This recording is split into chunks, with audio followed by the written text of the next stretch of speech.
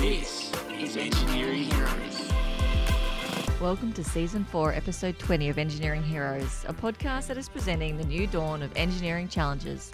My name is Melanie, and my co-host and our podcast resident engineer is Dominic.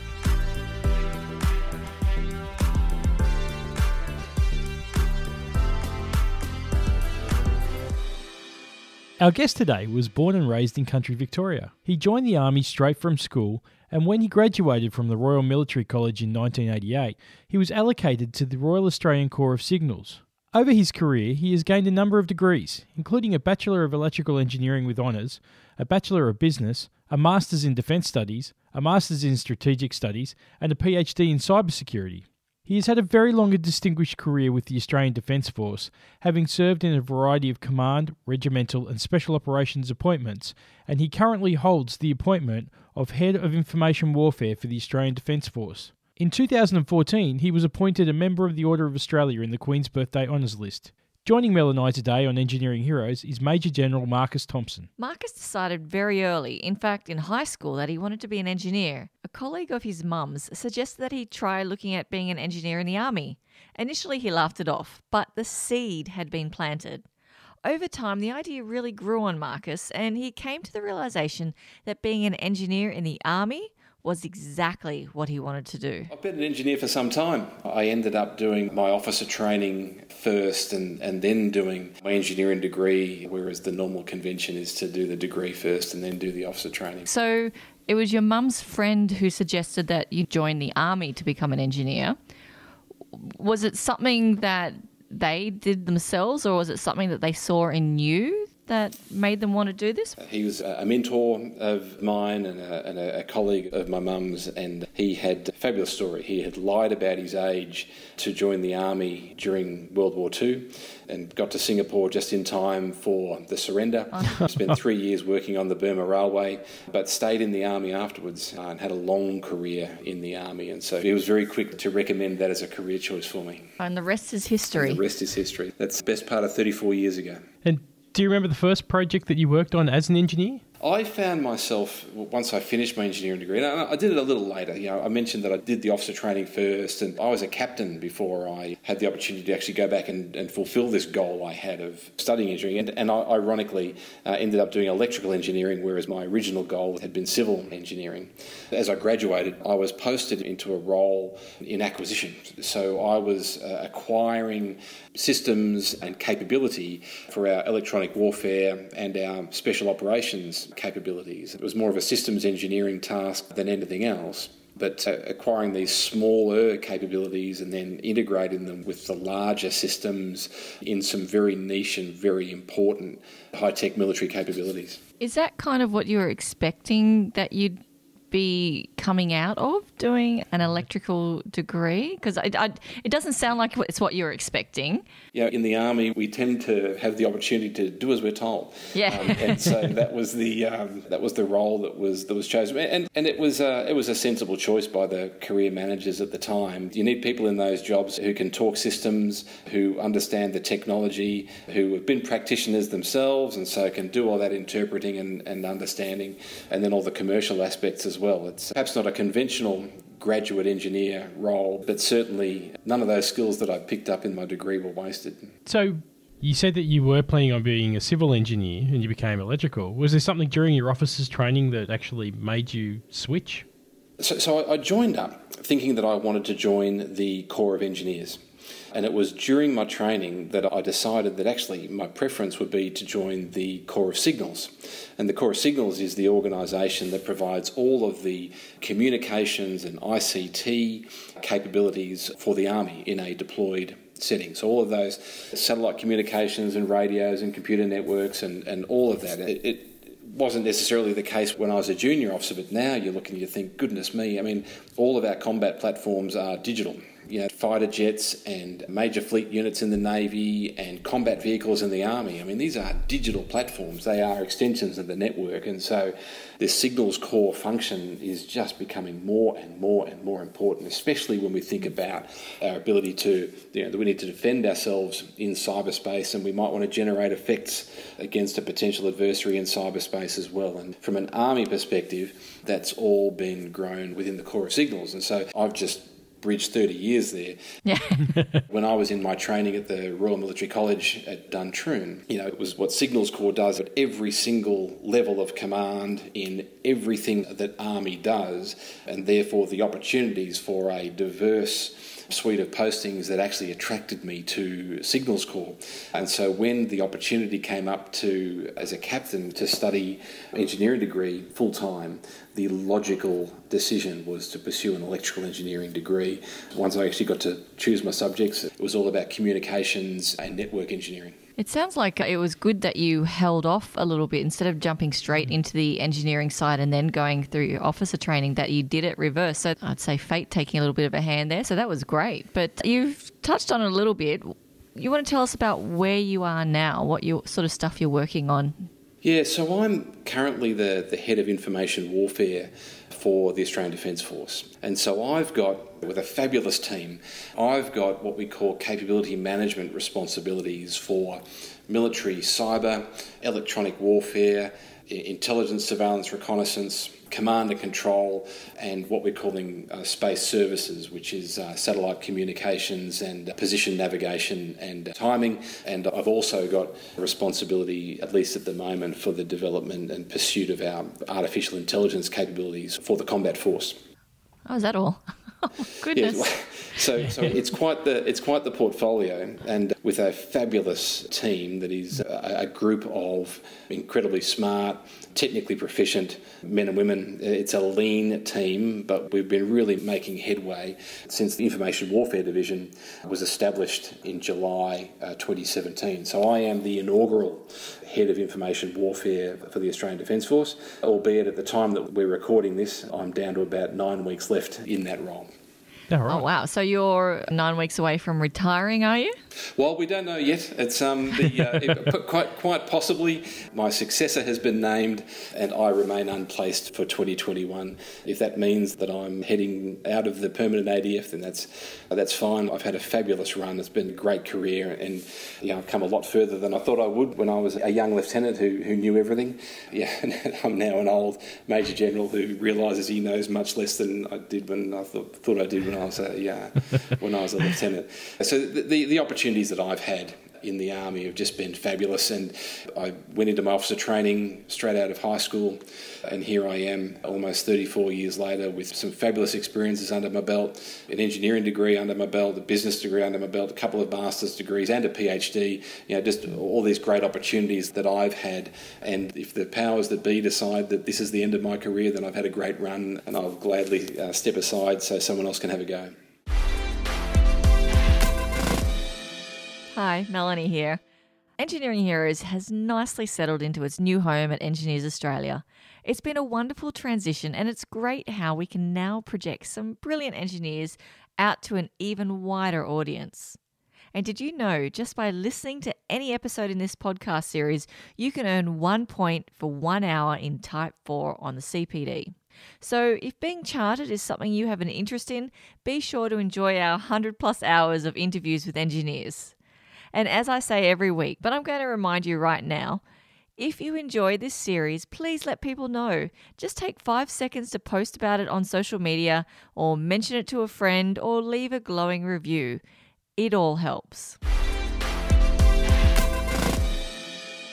So what I think of as one of the biggest challenges facing engineers, and where I think engineers can really contribute, and it's not one single challenge. Right now, our nation is facing several big strategic challenges that everyday Australians are experiencing. Clearly, with the COVID-19 pandemic, that is a massive, massive challenge for our society, for our community, for our families, for ourselves, for our nation. There's the health challenges with that, there's the economic challenges with that, and concurrently, there are some big geostrategic challenges with our region and the Indo-Pacific being reshaped. And I think, quite frankly, engineers can contribute very positively from a national perspective to addressing those challenges. I think engineers as problem solvers are ideally placed to be putting their minds to these economic challenges. How do we adapt industry? How do we create new industries to keep our economy going or to really charge our economy? What are some of the new health technologies that might help us live with COVID-19 if it sticks around for as long as some of the commentators are saying? And indeed, how can engineers as problem solvers contribute to Australia's national interests in these geostrategic challenging times? Something that's come up a lot of times on this podcast is sometimes engineers are not seen as being at the table when solutions are being discussed. Do you feel that engineers are well placed to face the challenges that are facing society now? I do. I do think engineers are well placed to contribute positively to a lot of these societal and national challenges. I mean, if we talk about my pet topic of cybersecurity, I mean, we need people thinking about security by design. We need cybersecurity baked into information technology and operating technology right from the very get-go. I mean, this is a genuine cross-disciplinary challenge that requires a truly cross-disciplinary response. And it's not just electrical engineers or civil engineers or mechanical engineers or software engineers or, pick a discipline of engineering. Cyber, as an example, is relevant to every single discipline of engineering. And so engineers as problem solvers need to be getting their heads into that and assuring the security of their designs, of their products, of their services. And just with that example of cybersecurity, if we extrapolate that out, engineers as problem solvers can work as cross-disciplinary teams, can work with other professions, technical and otherwise, to cohere teams into workable solutions. And I think that degree of pragmatism that engineers bring, that problem solving, that level of technical analysis, these are core skills for engineers. The development of frameworks and systems, these are core skills for engineers. And I think all of that makes engineers incredibly well placed to be taking on problems large and small. So how can we support engineers to sort of get them moving into those roles and taking up those challenges? I think I've just laid out the core skills of engineers, and I think engineers know that. The key, as you say, Mel, is getting a seat at the table, getting a voice at the table. Now, some folk are happy to speak up pretty quickly, whether they want to be heard or not, but that's not everyone. So I think that there is a narrative here that needs to keep being told to encourage people who might not fully appreciate the skill sets that engineers bring, to encourage them to include engineers at the very, very early stages of planning or incident response to help work through these problems, large and small. Because is it something that whilst you've been in the Army or any of the forces, they actually look to their engineers for the solutions so that it has more of a benefit for the engineers insofar as they're already being pushed towards the front to come up with the solutions? Is that something that the forces provides that traditionally you wouldn't get in normal engineering practice? Well, the militaries are just a little different there, Dom, because all officers, certainly all Army officers, are trained as planners, as problem solvers. The ADF the Australian Defence Force is nothing if not a training organisation, and all of that training leaves officers, and indeed senior non-commissioned officers and junior non-commissioned officers, leaves them very well placed to be working through military problems. Of course, what engineers do in the military is deal with some of those more technical problems. We've got civil engineers doing all sorts of construction and nation-building tasks in Australia and all around the world. We've got mechanical engineers and aeronautical engineers keeping our fleets of equipment and aircraft, helicopters in Army's case, keeping all of them then going. We've got electrical engineers running power grids in our deployed setting, as well as running communication systems. There's any number of applications that these folk are addressing the more technical problems whilst contributing and bringing that technical knowledge to that broader look at problem solving. And let's not forget, Dom, the military gets some of the toughest problems on the face of the planet and are expected to resolve them. Well, I think that's the thing as well. For engineering, it's probably just the best grounding because the problems that you will come up against are nothing that you'd ever even contemplate, particularly in regards to the time frames and the issues you need to deliver. Sometimes. It is life and death situation. It's engineering that you'll never see anywhere else. Yeah, correct. I'm forever talking about army engineering, where our engineering occurs in the middle of nowhere with absolutely no support. We have to bring absolutely everything with us. All of our power and cabling, all of our own systems, all of our own plant. There's no sort of in the factory engineering for army engineers. So the challenge is that engineers are needing to rise to the challenges of society that are many at the moment. What do you see as a blocker for engineers being able to do this or succeed in helping society in that respect? Look, I don't think there's anything specifically holding engineers back. I mean, I think within Australia, engineers know that they are well trained. I think that society values engineers and engineering. There's no blocker. I think the challenge becomes maintaining that narrative that we talked about a little earlier of just what engineers bring and what they can bring to problem solving that might maybe away from the bench. So what do you see as the future of engineering then? Yeah, I've got a pretty firm view on this. I mean, I spend a lot of time thinking about cyber. I spend a lot of time thinking about space-based capabilities, and I spend a lot of time thinking about artificial intelligence. And I think, quite frankly, those three groups of technologies, if I can describe them that way, I think those three groups are a big part of our future. In fact, some would argue they're part of our today rather than being future capabilities or emerging capabilities. And as I was saying earlier with regard to cyber, I mean, these are genuinely cross-disciplinary technologies. They are cross-disciplinary challenges that require truly cross-disciplinary responses. And I think that for engineers to remain relevant into the future, for engineering to remain contemporary, cyber, space and artificial intelligence are going to be a big part of that knowledge base for engineers, irrespective of the engineering discipline that someone might be focused on. I might just add, specifically with regard to cyber, I mean, Engineers Australia has recognised this and created a cyber engineering community of practice for exactly this purpose, because the engineering that goes into cyber capabilities doesn't neatly fit into any particular current engineering discipline. It is a truly cross-disciplinary capability or indeed suite of capabilities. And so we've recognised that with the creation of a cyber engineering community of practice. Do you feel that the current engineers have the skill set to respond to this cross-disciplinary requirement? I think certainly the younger engineers do, because they've grown up on cyber and artificial intelligence is already a part of their lives and part of their thinking.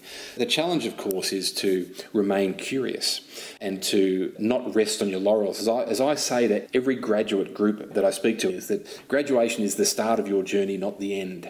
It is, in many respects, the start of your learning journey, not the end. And so the onus is on every individual, and this is across the board here, not specific to engineers. In these technical fields, it is critical to stay current, to keep reading, stay curious, and constantly invest in your own knowledge and the development of your own knowledge. And that's how you stay current, and that's how you stay contemporary. Yeah, I agree with you in regards to that stay curious, because if you're curious about things, you're also going to start taking in information outside of your field of practice and those other disciplines that also interact with you. And it just helps to make you a more rounded engineer. The more you learn, the greater your knowledge, but the more enjoyment I think you get out of it as well, because you learn all these things, particularly in regards to the other services, the other disciplines, that all just add to the suite of knowledge that you have as you go along. Are there any other things that you would say to engineers who are just starting out? Oh, absolutely. Give it a red hot rip. Just get out there and have a go. Stay loose in the saddle. Don't get religious about particular ways of doing things. Be open to new ideas, be open to new technologies, and give it a red hot go, of course, in a safe manner. Yeah. And would you recommend going through the military in regards to studying engineering? Is it something that you'd suggest for young engineers out there? Oh, absolutely. I hope this conversation might give listeners a taste of what the opportunities are in the Australian Defence Force for engineers. And I think that irrespective of whether someone joins the Navy, the Army, or indeed the Air Force, the opportunities for engineers in many, many disciplines of engineering are just huge. You know, there are long, successful careers available to engineers in the Australian Defence Force. And quite frankly, for anyone who's interested, if you go to defencejobs.gov.au, you'll be able to see plenty of information there about what the opportunities are for careers in engineering in the Defence Force. I have to admit, I was flirting with the idea in high school to join the military as well. So it's like, I think if I had heard this podcast like 20 plus years ago, I probably would have been having a very different life trajectory right now. Yeah, I can safely say if I had my time again, I would have gone through. Look at this, you've converted a bunch of 40-year-olds. So let's... It's not too late. You say that, really? Okay. Seriously, we might talk about that later. So just to wrap up, what's a piece of engineering that has impressed you? I love tech. So any funky tech has the potential to get me excited. But the one engineering effort, if I was to name one that I just love and reflect on all the time is a couple of years ago I had the privilege of being a brigade commander in our army. I commanded the 6th Brigade, which amongst other capabilities, lots of intelligence and electronic warfare and target acquisition capabilities and some air defence, also includes Army's construction engineering capability. And that capability every year would send about 50% of it would deploy to a remote Aboriginal community somewhere in Australia and for 5 or 6 months run engineering projects to improve the lives and the well-being of that community. And in 2016, when I was Commander 6th Brigade, the team went up to Laura in far north Queensland, about 5 hours northwest of Cairns, and they put in a new sewerage system for the town, did road repairs, they put in footpaths to get the kids off the highway, they put a roof over the playground for the school, they did a community centre and a couple other more minor jobs for the community. Soldiers love what they do, and we get the chance to go to all parts of the world and ultimately help people in need. But that program, the Army Aboriginal Community Assistance Program, ACAP, is one of those rare opportunities for soldiers to deploy in Australia and help Australians, and that work with those remote Aboriginal communities, it's just something that is, it's humbling to see, and I find myself, 4 or 5 years later, reflecting on that quite a lot. That sounds amazing. It's wonderful to hear as well, because they're the kind of things that we never know unless we don't live in remote. So, it's wonderful that those sorts of programs are going on. It's a good news story for the Army as well. And just to finish up, do you have an engineer that you admire? Oh, I've always been a big fan of General Sir John Monash. Whilst a civil engineer, of course, it's okay for me to admire it's okay, a civil cross-disciplinary.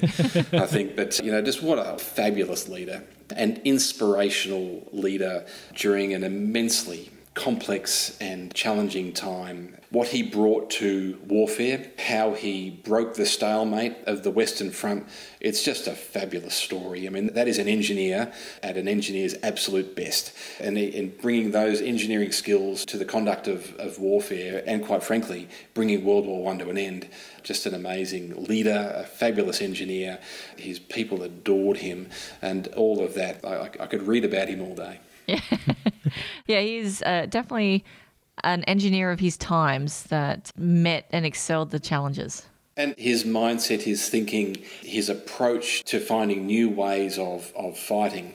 I think that if he'd had cyber capabilities and artificial intelligence and space-based capabilities, I reckon he would have used them pretty well too, just quietly. Thank you so much for being on our show tonight. Thank you so much for joining us tonight. No, that's my absolute pleasure. I'm a big fan of what you do, and obviously I think these opportunities for the membership of Engineers Australia and indeed beyond the membership to others, it's a fabulous way to invest in our development, share ideas, and quite frankly to talk about what we do as engineers. Exactly. Thank you so much for those kind words. Thank you so much. And thank you for listening to Engineering Heroes as we present the new dawn of engineering challenges for Engineers Australia. Your hosts have been Melanie and Dominic DeJoya. You can view this episode's show notes or learn more about our podcast by visiting our website www.engineeringheroes.com.au. If you enjoyed today's show, all we ask you to do is go and tell someone, either in person or write a review. It's that easy to show your support for engineers everywhere. We look forward to you joining us next week when we bring you another interview with one of our engineering champions.